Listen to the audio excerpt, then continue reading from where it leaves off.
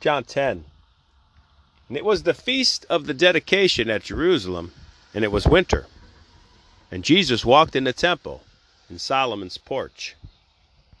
The Jews therefore came round about him, and said to him, How long dost thou hold our souls in suspense? If thou be the Christ, tell us plainly. Jesus answered them, I speak to you, and you believe not. The works that I do, in the name of my Father, they give testimony of me. But you do not believe, because you are not of my sheep. My sheep hear my voice, and I know them, and they follow me. And I give them life everlasting. They shall not perish forever. And no man shall pluck them out of my hand. That which my Father has given me is greater than all, and no one can snatch them out of the hand of my Father. I and the Father are one. No man shall pluck them out of my hand. Only person that can get you out of the state of sanctifying grace is you.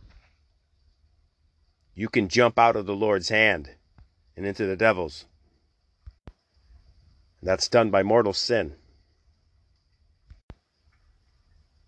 And what's the cure for mortal sin? Confession. It's the only cure. From the Catechism of Pius X on private prayer and public prayer. Pius X says that private prayer is that which each one of us says individually, for himself or for others. And he defines public prayer. Public prayer is that which is said by the sacred ministers in the name of the church and for the salvation of the faithful, the Mass, the divine office, that kind of stuff.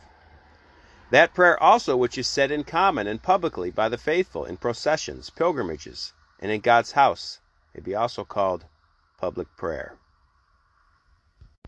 So when we're praying in church with the priests, it's public prayer. When praying at home, it's private prayer. It's God's will that we participate in both private prayer and public prayer. Latin for the day. Adveniat, Regnum, Tuum. Come, kingdom yours. In this petition, we're asking God for three things. Praying for the grace to live in the state of sanctifying grace here on earth. Praying for the propagation of the Catholic faith throughout the world. We're praying for the beatific vision at the end.